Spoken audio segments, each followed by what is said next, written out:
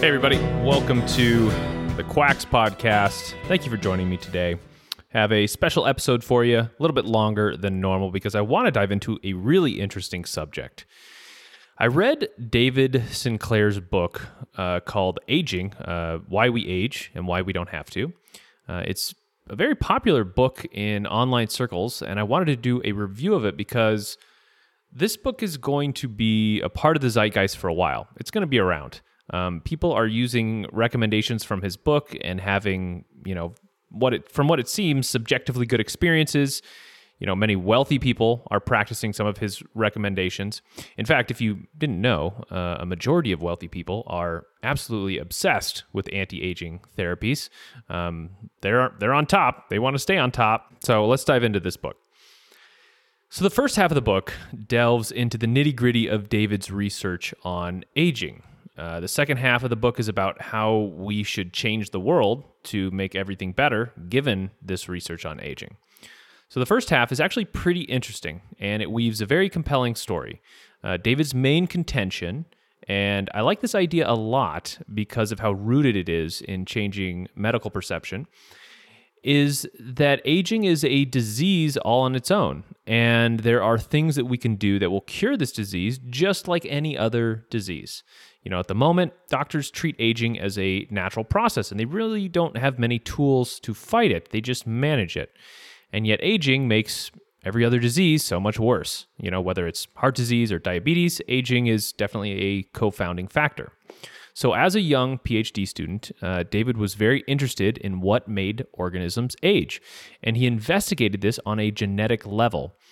He found, like many others have, that aging is not just a human condition, but it affects almost all other species.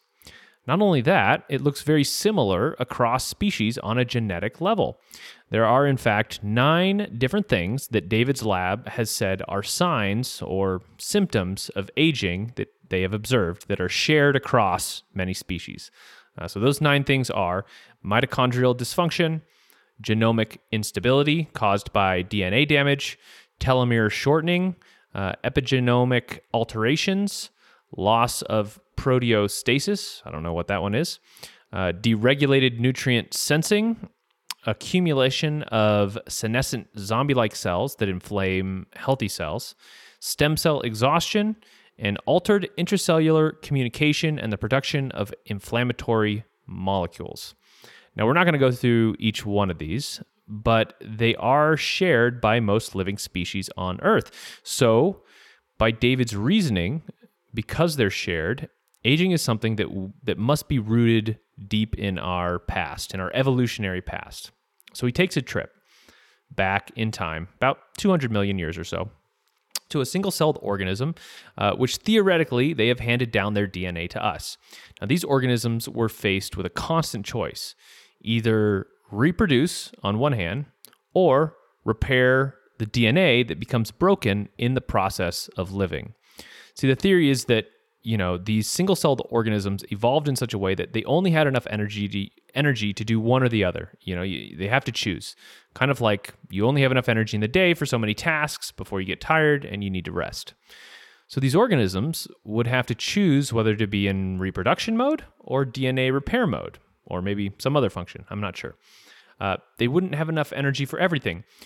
And when they weren't in reproduction mode, but they were doing the DNA repair mode, they would toggle on all these anti-aging switches, which would, renew cells, get the DNA looking nice, everything functioning properly again.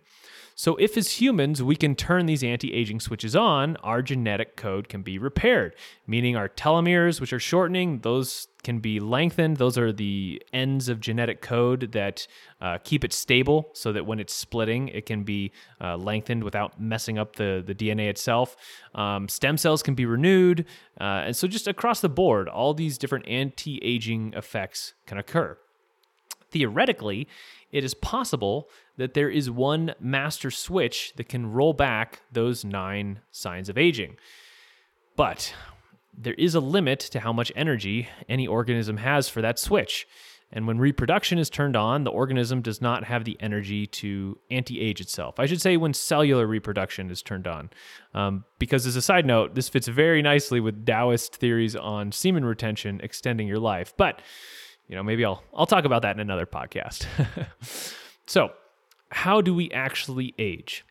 Well, David presents what is called the information theory of aging, which says that cells forget who they are over time. Now, this is really interesting. Every cell in your body has the same DNA, right? But what distinguishes a nerve cell from a liver cell is what is called epigenetic information. So this epigenetic information is what tells a certain cell that its job is to be a brain cell and not stomach lining. Over time, we lose that epigenetic information, and cells, they have less of an identity. So a nerve cell, it kind of stops being quite so much a nerve cell. It loses its identity. It doesn't work as well as it used to. So this is the information theory of aging. So to give an example, imagine sending a letter that you typed out on an old typewriter, which has a carbon copy. So you type up this letter, and it looks good, no problems. But when you send it in the mail, and it goes through a hailstorm, it goes across the ocean, through a desert, when it gets to its destination, the information of the letter, it's all scrambled up. The letter is hard to read.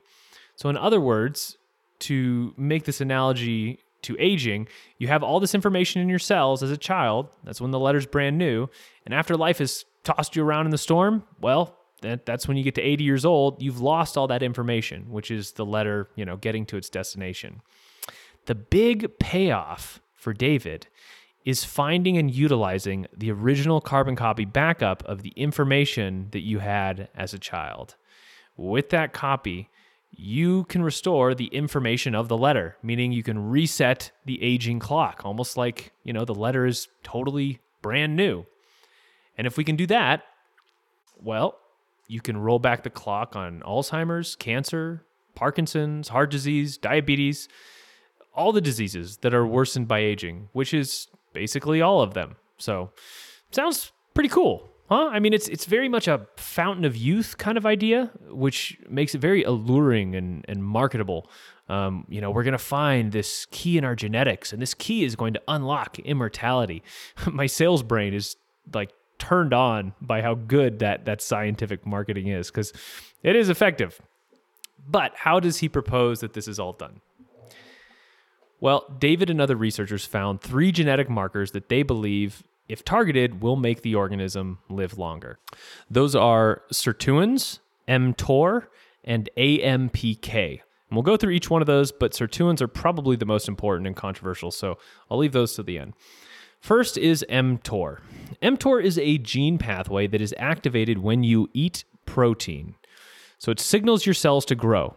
It's kind of like the body saying, we got plenty of food available, let the good times roll, grow, be merry, all things are good. So mTOR can increase mitochondrial biosynthesis and ATP generation, which is very good, more energy, that's great. But it also creates lots of junk proteins that can kind of clog up our cells and make them not work as well. You can imagine bodybuilders who are building muscle all the time, they're activating this pathway a lot. And the muscle growth that's going on is in part due to mTOR. But bodybuilders often age quite quickly. Perhaps that's from all this cellular junk that is created. So if mTOR is on and constantly signaling your cells to grow, you get too much junk proteins and you don't get the repair factors activated. Too much mTOR is in fact associated with many diseases, things like lung cancer, obesity, acne, type 2 diabetes, depression, neurodegeneration. So it's not something you want to overactivate. Things that activate mTOR and are therefore bad in David's world are excessive calories, excessive carbs and protein, insulin, testosterone, thyroid hormone, oxygen, ketamine, and IGF-1. That's another hormone there. Things that inhibit mTOR, so these would be good in David's book, are protein and calorie restriction, intermittent fasting, exercise, stress hormones like cortisol, NAC, resveratrol, aspirin, omega-3s, olive oil, caffeine, alcohol, turmeric, pomegranate, reishi mushroom, milk thistle, astragalus. It's actually a really long list. So I bet that you could figure out if you have too much or too little mTOR by seeing which list makes you feel good, because it's the extremes of mTOR that seem bad. Like all the things on this list that activate mTOR, they make me feel good. Like thyroid and carbs, I love those. The things on the inhibiting mTOR list, they make me feel bad, with some exceptions. So AMPK is next. That is an energy sensing enzyme that detects how much energy is available within cells. When there is low energy available, it activates and does a lot of different things in the body. Things like decrease inflammation, stimulate metabolism, improve insulin sensitivity, improve muscle performance. Things that activate AMPK are a lot of the same things that deactivate mTOR. So exercise, calorie restriction, resveratrol, curcumin, olive oil, omega-3s. But it also has some additional things like nicotine, berberine, cold exposure, alpha-lipoic acid. Again, it's a really long list, and I'll have it in the show notes if you're interested. But it's kind of the same thing going through all these. So let's get to sirtuins. Sirtuins are proteins that are able to repair genetic damage. And David's research into sirtuins is really what first put him on the map and made him a very rich man, and put his whole theory out there. So he studied resveratrol, which, if you don't know, that's a polyphenol that comes from red wine, and it is a sirtuin activator. So in his studies, he gives resveratrol to yeast, because yeast is very easy to control and it has a fairly rapid life cycle. You can test different anti-aging compounds without having to wait years. I mean, if you imagine if you're testing, anti-aging therapies, even on mice, it could be years before you know whether what you're giving them is working or not. So, I mean, some mice live, 3 years, 4 years, 5 years. It could be quite a while. So having yeast be your test medium is really advantageous. And what he found is that when yeast ages, its genetics lose cohesion and the cell begins to act old and fall apart, just like everybody ages. By giving yeast the resveratrol, the sirtuins repaired the genetic damage and kept the genetic code in good shape. So instead of the yeast living, through 25 or so reproductive cycles, it would live to 35 reproductive cycles. And so David then extrapolated that to humans and said, well, dang, we can start living to 150 years old with just resveratrol. Problem is, resveratrol doesn't actually work that well. It's actually kind of ineffective. In 2004, David co-founded a company called Sirtris, which was testing resveratrol. He said in an interview with the journal Science that it was as close to a miraculous molecule as you can find. How's that for some marketing, man? Good old David. He's got some skills there. So this prompted GlaxoSmithKline to buy the company in 2008 for $250 million. $250 million. This netted David, I think, a nice little payout. I think it was around $8 million, and he got an ongoing consulting fee as well. But when Glaxo continued doing research on this resveratrol that they had bought for $250 million, they found that the results were just extremely underwhelming. It caused possible side effects as well. So in just 2 years, they halted all research that they were doing on it. By 2010, they just chalked it up as a failure. But the question is why? It seemed to work on yeast, so why didn't it work on humans? Well, Ray Peat has a great paper on resveratrol. In it, he points out a few things. He points out that resveratrol is actually a fungicide, and so it has a unique effect on yeast that doesn't transfer over into humans in the same way. Resveratrol is what is called a stilbene or stilbene. I'm not quite sure. But it's similar in chemical structure to diethylstilbestrol, DES, which is a famously toxic carcinogenic pharmaceutical that was used as a synthetic estrogen in the 1940s and 1970s in pregnant women. This is one of those stories that is just an example of like, oh my gosh, I can't believe they did this. So they prescribed DES to pregnant women to prevent miscarriage, premature labor, and related complications of pregnancy, whatever. But then they found, out much later in the 50s and 60s that it gave women cervical cancer. And it is now considered an endocrine disrupting chemical that causes cancer and birth defects. So I got to tell you, it's not always the best idea to be on the cutting edge of some new treatment. Cough, COVID vaccine, cough, cough.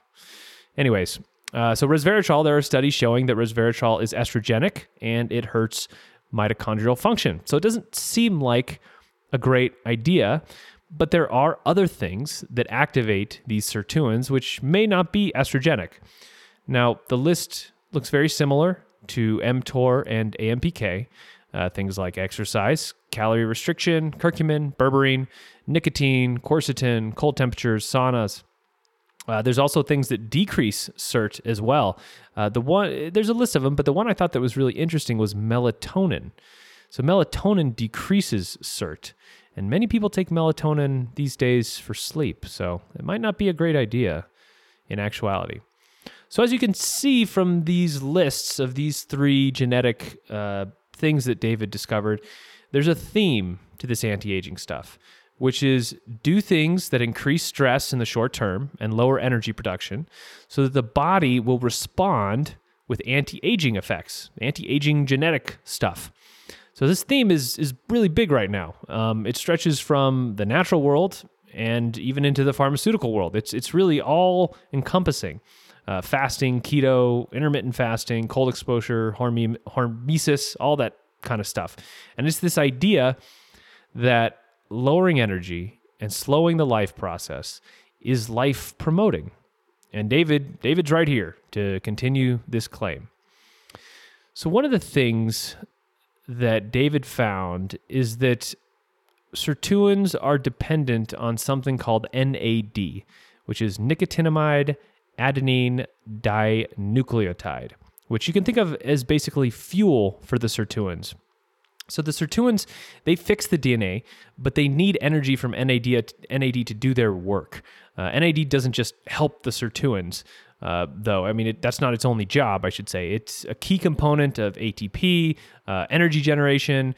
Lots of different enzyme reactions are aided by NAD, so it's used all over the body, and it is a sign of youth, and it is a sign of health. So after this resveratrol research died in a dumpster fire, David started looking into chemicals that would boost NAD. This was kind of like the newer thing that he got onto. And I think this is where David actually has a solid idea. Because people who would criticize David's theories on genetics and aging, and they have good criticisms, people like Ray Peat or whatever, they actually agree that boosting NAD seems to be an untrammeled good thing. See, aging is a positive feedback loop, which means it's not linear. Once it starts in earnest, it accelerates. NAD feeds the anti-aging mechanisms, like possibly SIRT and some of these other genes. So then our bodies can use that to repair themselves. As we age, the NAD levels, they fall, which means we have less energy and we get worse at repairing DNA and damaged cells. This damage then accumulates and further damages our ability to create NAD and to resist damages. And so there's kind of like this vicious cycle. Nature really made us to be pretty strong for most of our life, like pretty adaptable and able to take on whatever challenges that life throws at us. And then right at the end, just to drop off like a cliff, just to crash really fast. And so the whole concept, when I was reading about this, the concept that came to mind is the idea that an ounce of prevention is worth a pound of cure, which is it's better to prevent something from going wrong than have something go wrong and then trying to fix it. It's better to prevent aging than to try and make the old young again. It's much more difficult. So there's still a lot of research to be done on NAD, but NAD boosters do seem to be very promising with very few side effects, insomnia being one of those side effects. So there's several NAD boosters that you can choose from if you want to try them. There is vitamin B3 in its different forms, so niacin and niacinamide.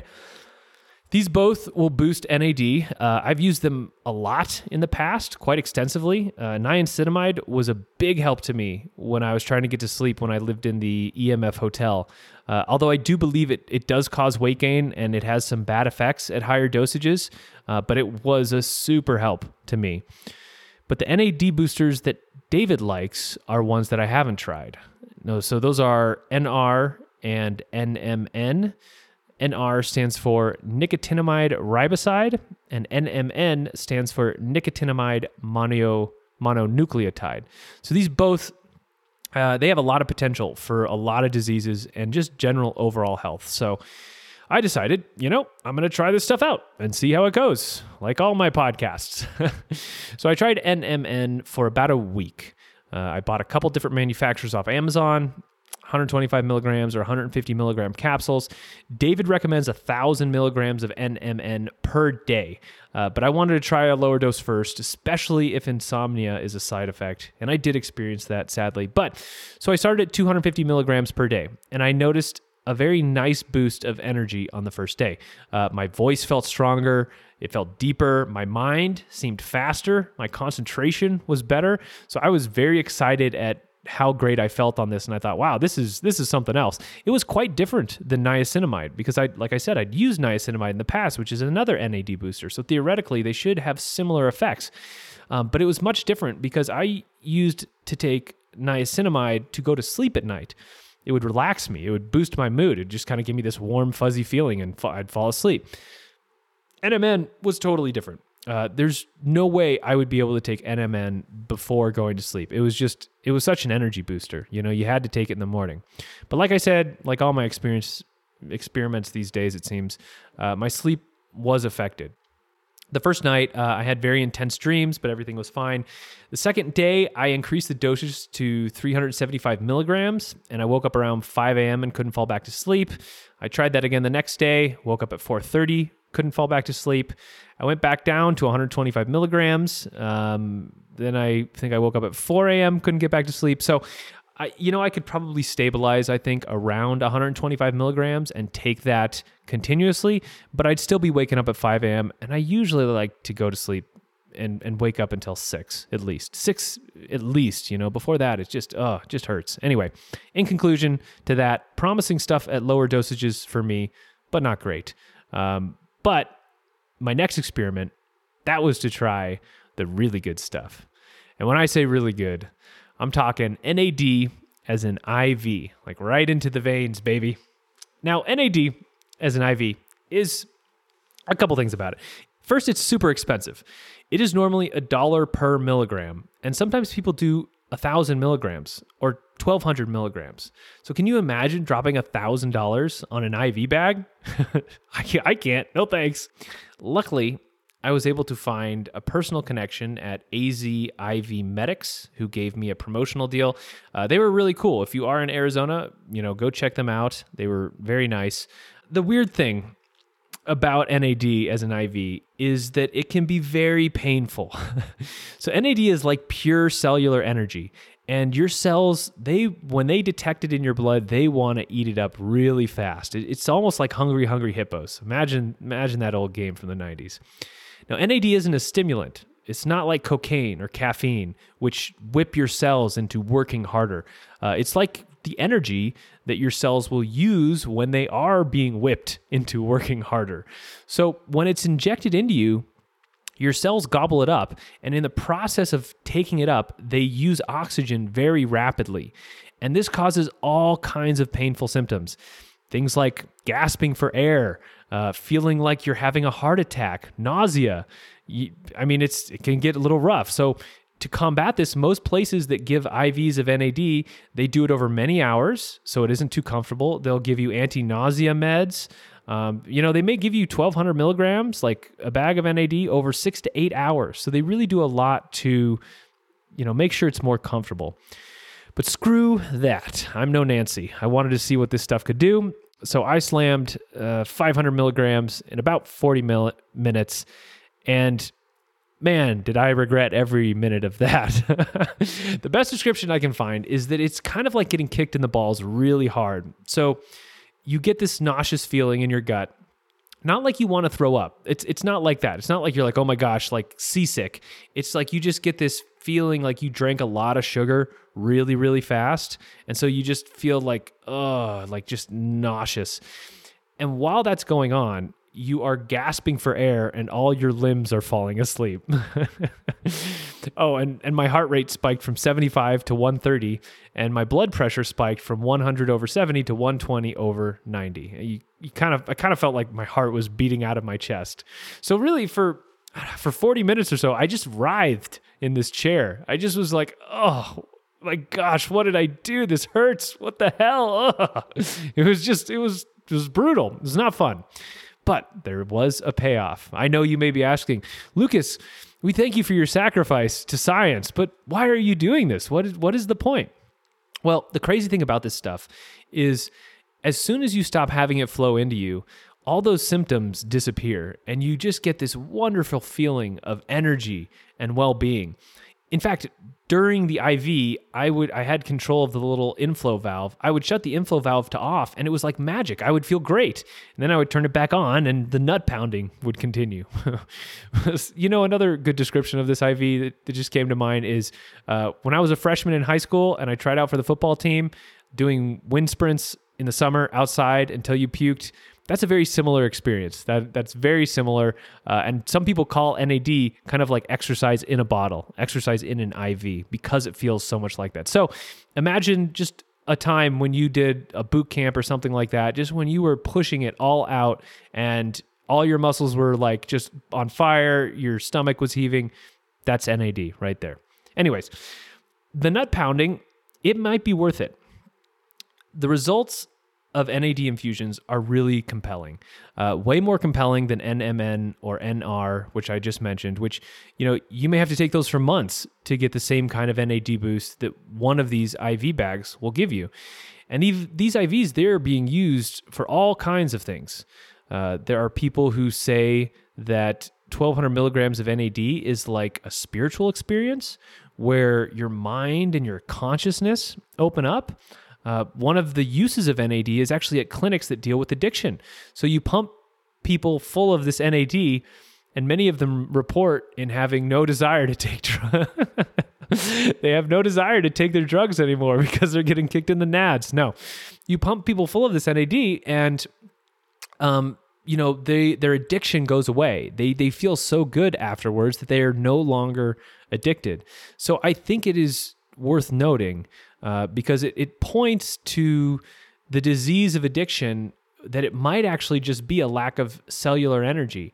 And the addiction part, that is just a response by the organism to lower stress and restore the energetic capacity of the cell in any way that it can. So almost like the addiction is a symptom of an underlying cause that is a lack of cellular NAD, a lack of energy. So I think it would be a paradigm shift of all paradigm shifts if NAD IVs made antidepressants, anti-anxiety meds, and addiction treatment just made all those obsolete. But I think it's possible. I think it is definitely something on the menu. So after I finished the IV, for the rest of the day, I did have pretty good energy. I was expecting like a lot more energy, like almost fidgety, but I didn't have that. It's not like caffeine or any kind of stimulant. It just kind of makes you feel strong. Where I really noticed a difference was in brain power. It was kind of scary how fast my brain was working. I was thinking really fast, and not the kind of scatterbrained, overstimulated fast way where you're just kind of all over the place. My brain was like a focused hammer, and I was hammering anything and everything to the point where at the end of the day, I had a headache. I was a bit worried that I'd cranked the brain power dial just like too much. I'd broken something. I'd gone to 11 too far. But I was fine the next day, so it was all good. My sleep was just okay that night. I think I felt energetic, upbeat, and smarter for maybe about a week or so. It's hard to tell as it wore off. I do think my face looked a bit younger and my skin a bit tighter, but that may have been just my imagination. It's really hard to tell. If I did it again, I could probably get a better idea of its effects. And thankfully, the more you do it, the less it hurts, which is kind of cool. Apparently, the pain of it is your lack of it. So if you have a lot of NAD in your system, it's not going to hurt so bad to, get injected with it. Anyway, that was my experience with the NAD IV. If you get it, let me know what you think. I'd be curious to hear what your examples are because, I guess people feel differently on these things. So anyway, let's finish the review of the book and get this episode wrapped up. The second half of the book, let's talk about this because I did not enjoy it and I had a hard time listening to it. So he came across as very positive and optimistic in the second half. He described, how we can tackle worldwide problems, things like global warming, disease, hunger, and we can do this by using genetically modified foods, vaccines, getting people onto plant-based diets versus meat-based diets, and even other kind of more horrifying medical procedures that he likes, things like implants, getting plugged into a network, to monitor you.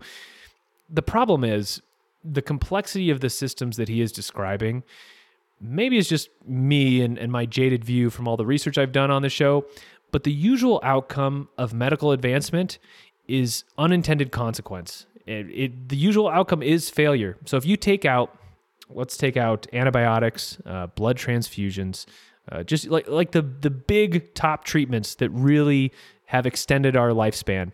And if you just look at the record of medicine without those few big things, so like 3 or 4 things you take out, well, it is a charnel house of horrors. Most people would look at that record and say that's not worth it. We're killing and maiming way more than we are helping. Bad idea.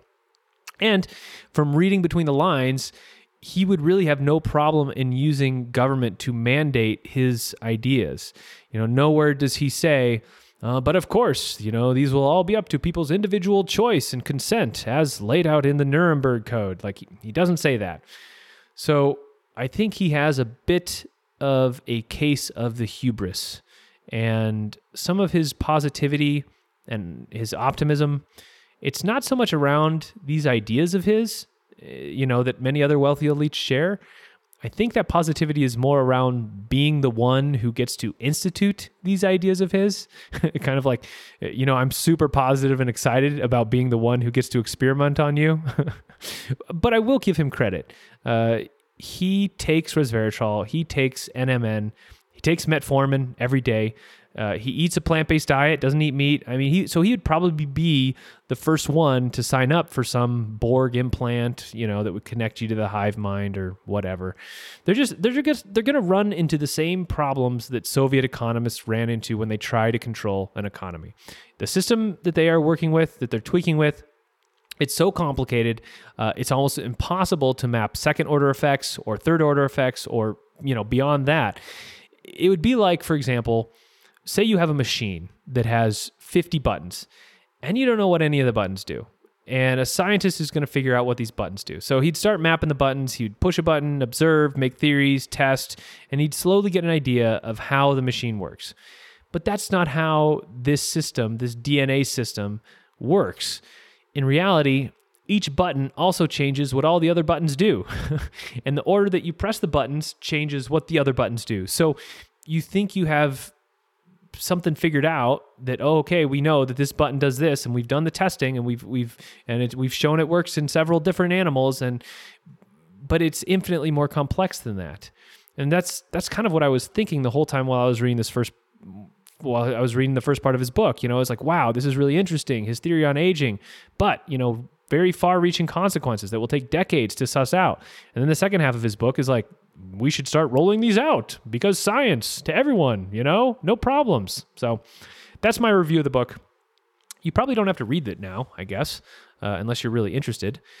And really only the first part is interesting. The second part, you could just listen to a TED Talk from Bill Gates and you'd get the exact gist of what it says. So I did really enjoy learning about this stuff though and sharing it. The whole experience with the NADIV, that was kind of serendipitous. It was nuts. I was testing out NMN and reading this book, and I ran into someone at one of the stores I service who just told me like they were doing NADIVs and wanted to know if I was interested.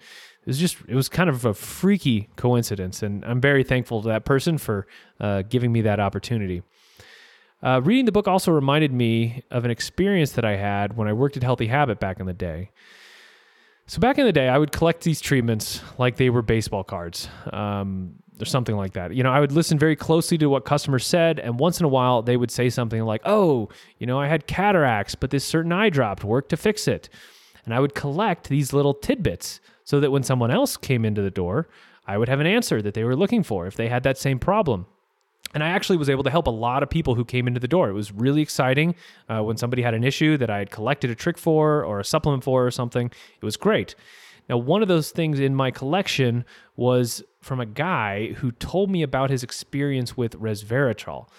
He said he'd read, some of the same stuff I've been talking about extending life. So he started taking a decent dose every day. And at first, he was hopeful that it would make him younger, but it went wrong pretty fast. He developed terrible arthritis. He developed muscle pain to the point where it was painful to do much with his body. So he went off resveratrol, and he thought maybe it'll go away. It didn't go away. He still had it. He was stuck in this living hell of pain until he could figure out some kind of solution. So he experimented, and he eventually found that the non-flesh vitamin B3, niacinamide, it slowly started to take his pain away. And after a couple of weeks of taking it, he was back to normal again. And so he told me this story, and I'll always remember when he told me that because I thought this was so strange, but it was also really compelling because of how stark the contrast was. He went from an invalid to functioning again. So I put that little piece of knowledge into the back of my brain, this connection that is between resveratrol and B3, which is an NAD booster, and I didn't forget that. So along comes David Sinclair, and he's saying that NAD precursors are the fuel that resveratrol is going to use to roll back the clock. And I thought, wow, how strange. These two things, which experientially I saw a connection between, that there might be a scientific, connection between them. So part of my theory on this is that let's assume resveratrol has some type of anti-aging benefit. I'm going to give it the benefit of the doubt, although I think there are serious concerns with it, and you probably shouldn't use it. I wouldn't take it. There's other ways to boost sirtuins, but whatever. Let's just put all that aside. Say it's anti-aging. Well, I think that some people may need more NAD, and some people may need more sirtuins. So if you take resveratrol when you don't need resveratrol, those sirtuins that it stimulates gobble up the NAD you have in your system, and bad things happen to you. If you take NAD precursors when you already have lots of NAD in your system, well, maybe it affects your sleep. Maybe you get other kinds of problems. So for people with too much NAD, they need to take resveratrol, and for people with too much sirtuin activity, they need to take NAD. That is a theory of how you could approach these supplements. You could try them and see which made you feel better, more balanced, gave you energy without downsides. But I would say just avoid resveratrol, find other ways to boost sirtuins. I tried resveratrol about a year ago when it was recommended on a microbiome report, and my notes on it say, makes me so angry I cannot even think. Niacin makes this go away. So with that glowing experience, I thought I would try it again for this podcast. Maybe it would feel different while I was taking NMN. Long story short, it did not make me feel good. I took a much smaller amount, but I noticed I was angry and frustrated on it. My brain power was reduced. I had a hard time understanding things I was reading on the computer, which coincidentally is basically the opposite effect of the NAD IV. So there is some relationship there between those two, which is really interesting. Anyway, I think I'll wrap this show up here. This is definitely longer than I usually go, but I hope it was good. If you made it this far, leave a comment on YouTube. Tell me about your experience with NMN or NAD IVs. I'll have a couple bottles of NMN or NR in my recommended products page on the website, so you could always click those to help me out if you want, if you're going to try this stuff. And you can email me with any questions at quackspodcast@gmail.com. Thanks so much for listening, folks.